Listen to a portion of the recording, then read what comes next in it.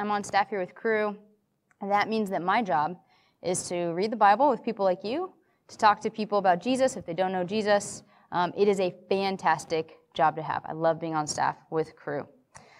So I didn't grow up near my extended family. My dad was in the Air Force, and we moved around a lot, so I only saw like uncles and cousins and grandparents, once every few years. My only set of grandparents is on my dad's side, and so my grandma, her name was Lou, and Lou was a phenomenal gift giver. She would Christmas shop for all the grandkids all year long and save up things and wrap them ahead of time. Her presents were always immaculately wrapped. She's one of those super wrappers. She could do all the ribbon curls and that kind of stuff. And giving was just a really great joy to her. But because she and I weren't together very often, there came a phase in my life where I realized that she didn't know what I liked. I remember one occasion specifically. I must have been right around 10 years old. I eagerly unwrapped a present from Lou, only to find out that it was a pretty intense Minnie Mouse water bottle. Now, I couldn't find the actual water bottle, but it looked pretty much just like this Minnie Mouse doll, but with a straw in its head. That was about it. And at 10 years old, I was pretty tomboyish. This is a mouse with a dress and a bow. It's a bad start. I was not particularly attached to Disney. Unless it was a character from Mulan or The Lion King. So Minnie Mouse was just way out in left field for me. I tried to be really polite when I unwrapped this gift and not be disappointed. Luckily, it had been mailed to me. Lou was not in the room, so she couldn't see my very faked reaction. But I remember my mom explaining that Lou just didn't know what to get me because we didn't spend time together. She said, she loves you a lot, but because she doesn't hang out with you, she doesn't really know you. She's responding to her idea of a granddaughter rather than who you actually are as her granddaughter, because she just hasn't had that opportunity. I'm sure you guys have similar off-putting experiences that you've had in your life. And, someone acts like they know you, but then they show by their actions that they really don't. Here at Cru Large Group, we're in a topical series that lays out some basic systematic theology topics. We're calling it core doctrine. What are the core doctrines of the Christian faith? Christian scholars have done this through the centuries. They've identified topics of interest, and then they'll sort of scan the entire Bible for all of the relevant passages and verses on that topic, and they'll distill what we call a systematic theology. So we're doing a very, very tiny version of that. Last week we talked about Scripture, and this week the topic is God. That's right. When we were signing up for topics as a staff team, I said, you know what I can cover in 25 minutes? God. So that's what we're doing today. God is huge. We couldn't cover him in 25 years, much less 25 minutes. To put on top of the difficulty of this talk is that many of you know God personally and you have a relationship with him. And so you're coming in with bits of knowledge already. But for even those of you who have a relationship with God, you might actually be acting like my grandma Lou. You might be buying God Minnie Mouse water bottles when what he really wants is a Lion King t-shirt. And the analogy breaks down, but I think you know what I'm saying. We often think we know who God is and what he wants, when we're actually just responding to our idea of God. And that idea is often based on ignorance and lies. Therefore, I'm going to try to give you an entry point through which you could deepen your knowledge of God. I can't actually give you a deep knowledge of God tonight, but I'm going to give you a way to enter into sort of an exploratory phase in your life where you're learning more about who God is. One of the ways that scholars break down the attributes of God is by putting his attributes into smaller categories and examining them in these smaller chunks. And so tonight we're going to look at two categories, a few attributes from each category, and what it means for you. Pretty simple outline tonight. And just a quick note before we get started, I did borrow heavily from Wayne Grudem's Systematic Theology for this talk, so just a heads up.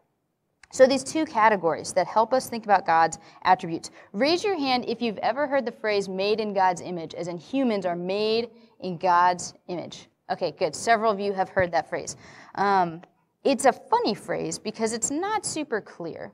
So if if I am made in God's image and God can speak mountains into being, then I can go outside and I can shout and a mountain will pop up. And of course that's not true. So it can't mean that. But if we talk about God being loving, do I have the capacity to love? Yes, I do. It's not exactly like God's love, but it certainly is similar. And it's these kinds of thoughts that give us our two categories for tonight. The two categories are communicable and incommunicable attributes of God.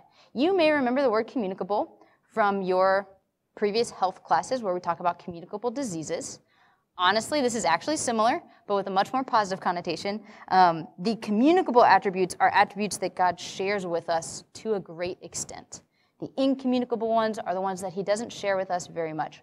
Are we already? Okay, good, you got that. Elizabeth is great. I'm sometimes too quick to follow. She's killing it. So I say, that he shares with us to a great extent or not very much because these are not black and white categories. It is more of a spectrum. I know you know what a spectrum is, but I couldn't resist it. I made you a slide with a spectrum on it. So this idea that if we talk about like God speaking and things creating, he doesn't share that with us very much, but we can create things, right? So that's an incommunicable attribute, but it's not 100% incommunicable. And on the other side, if we talk about God being loving, we can be loving, so it is communicable, but we don't love quite like God does. So it's not 100% communicable. It is a spectrum. Are you confused yet?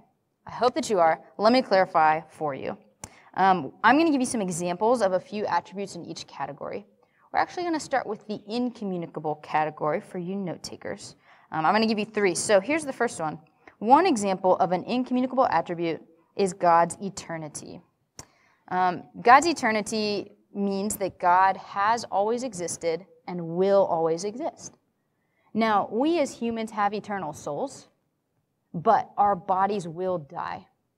To an extent, not to a complete extent, but to an extent we sort of cease existing at a point. But even more than that, we all have a starting point. Every one of us was born at some point, and God was not. God has always existed and will always existed. And this rolls right into another attribute that you may not have even thought about before, and that is God's independence. Yes, Americans, we love our independence. That's not exactly what I'm thinking about, but you'll see where I'm going with this. By independence, we mean that God needs nothing from anyone or anything else. Any way you try to say this sentence, it's clunky. We can say God needs nothing from anyone or anything, or we could say God doesn't need anything from anyone, or it gets very confusing, but you get the point. God's independent. He doesn't need anything at any time. This is really clearly stated in Romans chapter 11. We're going to go through several verses, so you can flip if you want, but I'm going to have them all on the slides for you. Romans chapter 11 says this: "Who has ever given to God that God should repay him? For from him and through him and to him are all things. To him be the glory forever. Amen." This is important for a lot of reasons, but, for example, some people will tell you that God created people because he was lonely. And that's simply not true. If you were here the very first Thursday of the year, you heard Jerry, another guy on staff, talk about the Trinity. This idea that our eternal God actually exists in 3 persons. It's very mysterious and very confusing. But what it means is that for all time, even beyond time, for all eternity, God has existed in perfect relationship with himself. God created people and he wants a relationship with people, but he does not need it. He's never been lonely and never will be lonely. Now, we as humans, we're not independent. We can still glorify God, we can still honor him, but we don't affect his existence. But if you flip it the other way around, we are so needy. I mean, if you start with like a baby, right? Like they can't do anything for themselves. Even like babies can develop serious issues or even die if they're just not simply touched, right? Their needs are just expansive. But even we as adults, we need the weather to cooperate and the economy to cooperate so we can eat, right? We need like the laws of physics to build a house to sleep in so that we're protected. We just, every second of our life, we have needs that have to be met, and that if God were to choose to withdraw his sort of sustaining power, our lives would be snuffed out. So we're dependent and he is independent. The final example of an incommunicable attribute is my personal favorite, and that is God's unity. We're going to spend a little extra time on this because it matters for the communicable attributes. God's unity means that God is all of his attributes at all times. I'm going to throw some diagrams on the screen. These are from that textbook I mentioned earlier. So it's tempting to take some of God's attributes, his love, his wrath, his mercy, his wisdom, etc., and sort of arrange them all together in a mosaic like you see on the screen. And we sort of say to ourselves, God is the sum of all these parts. It's like saying, I am a daughter and a friend and a musician, and when you put all these things about me together, when you add it together, you get the sum of all these parts. And that is not the unity of God. That is not what God's unity is like. Let's try again. Sometimes we like to think about God as if there were sort of this like core being. There's this like gravitational force that is God. And then all of his attributes are sort of arranged around him like a magnet, almost like he puts them on like clothing. And these attributes are united around this core. They're separate, but they're sort of drawn into God. And we say they're united in him in that way. But that is also not the unity of God. The unity of God means that all of his attributes are present at all times. He's entirely loving, entirely holy, entirely just, entirely everything at all times and all places. So we can't have his attributes in these little separate circles like you're seeing on that diagram. So this next figure is a crosshatch pattern. Let's just pretend, for the sake of argument, that the vertical line is God's love. The horizontal line is his justice. The diagonal line is his omnipotence, his power, right? Maybe the other diagonal line is his mercy. Imagine all of these lines weaving together like a fabric. You would never pull one thread out of a blanket and hold that thread up and say, look at this great blanket that I have, right? We're not going to pull one thread of God's attributes out and say, this and only this is God. God is all of his attributes at once, and that is sort of what the unity of God is like. That means that when God punishes sin, he's simultaneously demonstrating things like his wrath and his love and his knowledge and his independence and everything else all at once, all things at all times. We aren't like that. We're scattered, we're contrary, we change, we display different attributes at different times, and so God's unity is incommunicable to us. Let's move on to the second category. Communicable attributes.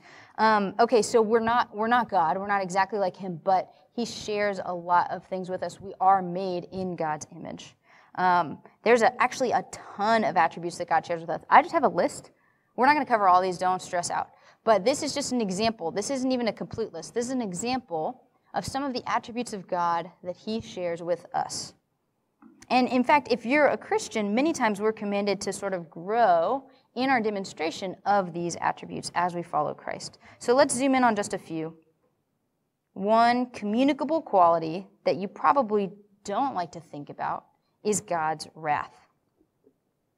It's all over the Bible, but again, Romans provides us with one example. This is from Romans chapter 1. It says, "The wrath of God is being revealed from heaven against all the godlessness and wickedness of people who suppress the truth by their wickedness." Here's God's wrath coming against sin and evil and wickedness. In our culture, we are intensely uncomfortable with the idea of God's wrath. And so I want to take just a minute to challenge some of that discomfort. Just a brief heads up, I'm going to talk about a true story of a woman who was human trafficked. I'm not going to get graphic, but if you need to take a break, take a bathroom break, distract yourself, it'll probably be 2 or 3 minutes. But I want to share this story with you. This woman was trafficked here in the U.S. after becoming homeless due to a natural disaster. And these are her words. I'm just going to read them directly to you. She says, "I was led to a tiny bedroom which housed 6 women. 5 men shared the other bedroom, and 2 more slept on couches in the only living space. A single bathroom was shared by all 13 of us. Most nights, I anxiously slept in fear of the unknown men who were just steps away. It was common to work a full day only to be told we'd also be on the night shift. I quickly discovered that my take-home pay was a fraction of what the traffickers received for my work, making it impossible for me to live on such little money let alone leave. Such financial manipulation, along with constant threats and intimidation, forced us to comply with the traffickers' demands out of fear. I felt worthless for letting this happen. How did I, a young mother with a job and a life, end up being trafficked? Like countless others who have shared similar experiences with me, it all happened when something unimaginable, which was a hurricane, swept in and blew everything away. So this woman was separated from her children with no hope of escape. And now, in your mind's eye, I want you to picture her trafficker. What emotions do you feel? What is your impulse? How are you wanting to respond as you picture this person? I hope that at least some of you are angry, because there is such a thing as right and wrong, objectively right and wrong. And forced labor is wrong. I can't even try to call myself a good person if I refuse to hate what is wrong. And that is a characteristic that we share with God. If even me, a puny little human who's not God and who sins all the time, who does wrong all the time, can look at something and get angry at something that is wrong and evil, how much more can God be angry at evil? God, who is goodness itself, God who from whom all goodness and justice and morality flows. God has wrath because it is good and appropriate for God to hate sin and punish evil. I wouldn't want to follow a God who didn't act against the horrendous things that happen in our world. The problem that we run into is that in this story, you and I aren't the trafficked woman as much as we are the trafficker. We are the objects of God's wrath, and we should be. Have you ever lied? Have you ever done or thought anything outside of God's intent for sexual ethics? Have you ever cheated on a test? Have you ever spoken poorly about someone? All of these things are objectively wrong, and they objectively deserve God's wrath, whether we feel like they do or not. Which brings me to another communicable characteristic of God.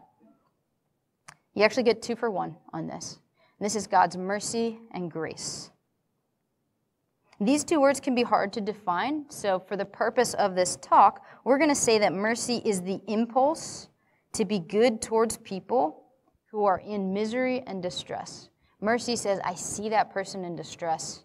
I want to be good. I want to do good for that person.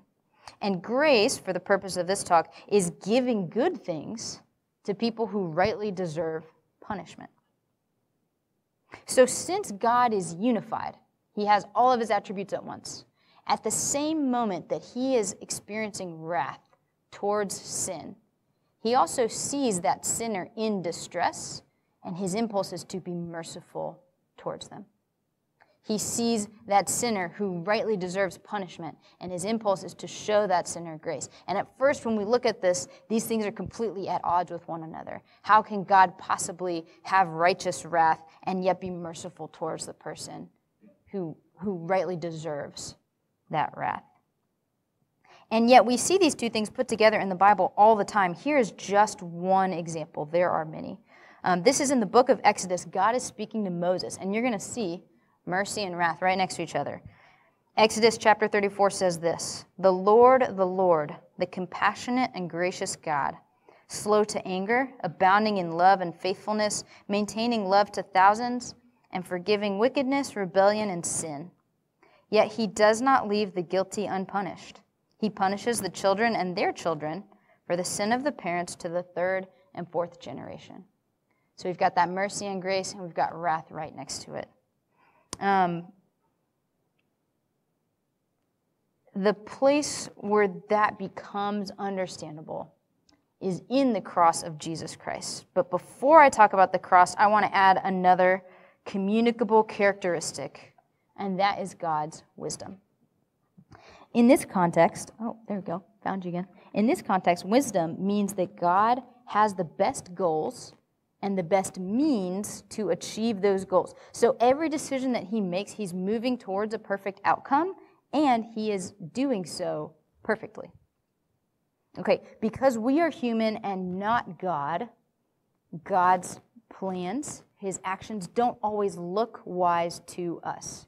Just like a child who wants to eat candy for dinner hopefully has a wise parent who says that will make you sick and hyper. It is unwise to eat your candy, but to the child, that looks ridiculous. Why in the world wouldn't you have candy for dinner? Thankfully, the Bible explains that to us, even when we don't feel like what God is doing is wise. The Bible actually says that the most foolish thing, from a human perspective, the most foolish thing that God does is still wiser than the wisest thing that we could ever come up with. That's the objective truth. Whether it appears that way, whether it feels that way to us or not, that is the reality of God's wisdom. Here's where this comes in with the cross.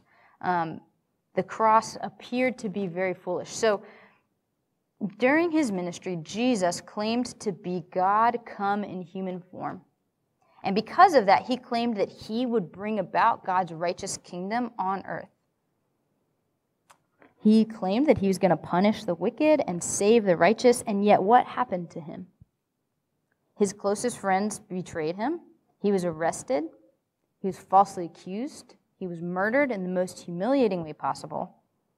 From a human perspective, this did not look wise. If we didn't have Scripture to explain this to us, this wouldn't look like a perfect goal. Like your main guy dying does not look like a perfect goal. And it certainly doesn't look like a perfect way to get there. Yet it was the wisest act possible. God knew that humanity had racked up a debt so large that we could never repay it. His wrath was 1,000% against us. A debt so huge that actually only God himself could foot the bill. And so that's what God did. God came as Jesus to die, taking the punishment we deserved, paying the debt that we owe, and absorbing God's wrath in order to set us free from our sin. In this way, God showed grace to people who didn't deserve it. He gave something good to people who didn't deserve it. And yet he also justly and rightly poured out his wrath on the evil of the world. That's why the cross is the wisest thing that we could possibly encounter. And because God's wisdom is somewhat communicable to us, as we study Scripture, as we learn about Jesus, we can come to see the cross and every other plan that God has as wise. Okay, we've been all over the place tonight. Let me land the plane. Here's what this means for you. I have 3 questions. I'm actually going to add a 4th question. So I have 4 questions for you, 3 on the screen. The first is this. Do you know God as he really is? So when I'm done, we're going to do a Q&A, and then I'm going to give away some books that will help you pursue the character of God. But you already have access to the best book, which is the Bible. That is God telling us about himself in a way that we can understand it. And as you can see, it's not knowledge for knowledge's sake. It's knowledge so that we can live rightly and relate to God. If we don't know that God is holy, that he's different and higher than us, then there's no need for us to be brought near to him. If we don't know that he's independent from us, we may try to manipulate him. If we don't know that his grace and his wrath go together, we're not going to seek salvation from him. So do you know God as he really is? Here's the second question. Have you trusted Christ to absorb God's wrath and show you God's mercy? Make no mistake, if you have not trusted Christ, there is no other escape from God's wrath. It is perfectly within God's character to punish sin just as much as it is to be gracious. The only way those two can come together is in Christ. So if you have not trusted Christ, then you are still on the side of sin, and that's where God's wrath is directed. If you haven't trusted Jesus, or you're not sure what that means, please don't leave here tonight without doing something about that. I would love to talk to you. Anyone who's been up front, someone who brought you, we would love to help you understand what it means to trust Jesus. Here's your third question. Will you worship God accurately? Worship isn't just what we do when we sing, although that's part of it. Worship is how we conduct our lives in response to God and in a way that brings God glory. So will you worship God accurately? When we think about God, let's make sure that we think about him as he actually is and not buy him any Minnie Mouse water bottles, right? When we sing or listen to worship music, let's make sure it's telling us truths about his character. And by the way, guys, the JMU Crew Band does a great job of this, of selecting songs very carefully that will teach you truths about God's character. When we read our Bibles, let's look for truths about God that we can marvel at, not just reading it, hoping that it's going to make us feel good or tell us which thing to do today, but actually looking for what does this tell me about God. As we talk about God and make decisions, let's do so with regard for who our God actually is and not who we imagine him to be. And here's your fourth question. It's always exciting when a speaker goes off script, right? I always get excited. I'm like, what? What's going to happen? I'm on a spiritual high. I'm just going to own that. If any of you have been to like a Christian camp, come off a spiritual high. I didn't go to a Christian camp, but I went to Liberty University. I was doing some recruiting for one of our overseas partnerships. And so I'm just riding the spiritual high of like seeing your brothers and sisters in Christ who are ready to serve God with their lives, whether it's in their career or in missions. I was so encouraged by them. And so here's my fourth question to you. Will you make this God known? You have to know him to make him known. But will you make this God known? We talk about sharing your faith at Cru a lot, so I do want to give lift to that. Please go to Go Time. Please take opportunities to get trained in evangelism, all of that stuff. But I also really do want to push you just a little bit to think even bigger than that. Could you cross a barrier to make God known? Could you go somewhere different? Could you go to a different city? Could you go to a different country to make God known? Maybe it's short term, maybe it's long term. Could you consider a different career track in order to make God known? In October and November, we're going to talk a lot more about missions and the global side of Cru. And so I'm just planting a seed here. This is not what this talk is about. But if we have truly encountered the one true God, who is as incredible as we have described tonight, the more that we look at him, honestly, the more we're going to share him with others. And the reality is, if you're a Christian, your life is no longer your own. You have been purchased at a price. And God has been very clear about what we're supposed to do with this life that he has purchased from us. And that is to make him known all over the world. So I don't know what that looks like for you, but I want you to be thinking about it. I want to just plant that seed in your brain, and we'll come back to it as the semester moves on. Here's how we're going to close. I'm going to close just by reading Psalm 63. Psalm 63 was written by a guy named David. He was king over Israel. He wrote this brief poem, and it shows how much he just marveled at who God is. He just relished the truth of who God is, and he delighted in it. And so as I read, I just want you to read with me and reflect.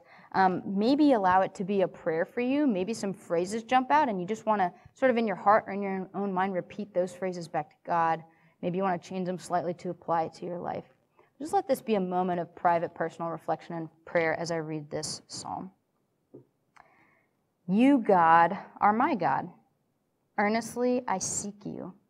I thirst for you. My whole being longs for you in a dry and parched land where there is no water. I have seen you in the sanctuary and beheld your power and glory. Because your love is better than life, my lips will glorify you. I will praise you as long as I live, and in your name I will lift up my hands. I will be fully satisfied as with the richest of foods. With singing lips my mouth will praise you. On my bed I remember you. I think of you through the watches of the night. Because you are my help, I sing in the shadow of your wings. I cling to you. Your right hand upholds me. Those who want to kill me will be destroyed. They will go down to the depths of the earth. They will be given over to the sword and become food for jackals. But the king will rejoice in God. All who swear by God will glory in him, while the mouths of liars will be silenced. Let me pray. God, thank you for revealing yourself to us through your word. Would you enable and empower us to understand your word, to see you as you actually are, and to live in accordance with that truth. Lord, would we not just know you in an intellectual sense, but would we know you in a personal sense, as we know our friends and our family? And would we just take great delight in satisfaction in knowing you and making you know? It's in Christ's name we pray. Amen. Okay, I was supposed to announce that you can text questions to Audrey. Great, she put in the group me. So if you have a question that pops up, she can handle it. She's a pro. What do you got, Audrey? All right. So you said that God has never been lonely and will never feel lonely. Does this mean he doesn't understand our own loneliness? Ooh, what a good question. I think that when we look at Jesus was fully God and fully human. And so in an existential sense, I think perhaps the only moment that Jesus would have experienced true and like deep spiritual loneliness was when God the Father turned his face away on the cross, and there was this break in that Trinitarian relationship. Other than that, Jesus has this unbroken relationship in the Trinity. But I also wonder, I don't know, we don't get a lot of information on Jesus' thoughts and feelings, right? But I do wonder, and I think you could make a good argument for Jesus as a human experienced perhaps the loneliness of like, I miss my friend because I'm not physically with him, because at that time Jesus was in a physical body. I haven't thought too much about it, so I might think about that later and change my mind. So if that's you, and you didn't like that answer, you can just come talk to me later and we'll figure it out. Awesome. Oh, I can hear myself now. Why does it seem like Christians sometimes have different understandings of God's character? Probably lots of reasons. Why do Christians have different understandings of God's character? Yeah, probably a lot of factors. One of them being we are limited and God is not. So it's not that God particularly changes, but it's that I might be grasping certain elements of his character because I can't grasp all of them at once, and you might be grasping certain other elements. So on sort of a surfacey level, that might be what you're experiencing. At a deeper level, we are sinful people. Sometimes we do misread or misinterpret the scripture, and so sometimes if there's deeper, more fundamental characteristics, that could happen. We also tend to, we have to. We can't talk about all of God's character attributes at once. And so we have to emphasize certain character traits in order to teach about God. I can't just stand up here and be like, God's all the good things all at once. Cool, you understand? Right? Like that does you no good, right? Even I had to pick certain character traits. And that doesn't mean I don't believe in or don't value the character traits that I didn't pick, but just because we are humans, we have to talk about them selectively. So it kind of depends on what kind of disagreement you're talking about. If you're talking about a deep theological disagreement, like if you think that God is not actually holy, that's sort of a Bible interpretation issue. But if it's a surfacey thing where one church maybe talks about God's love more often and another church agrees with God's love but maybe talks about a different attribute more often, I think maybe some of those more surfacey things would explain that.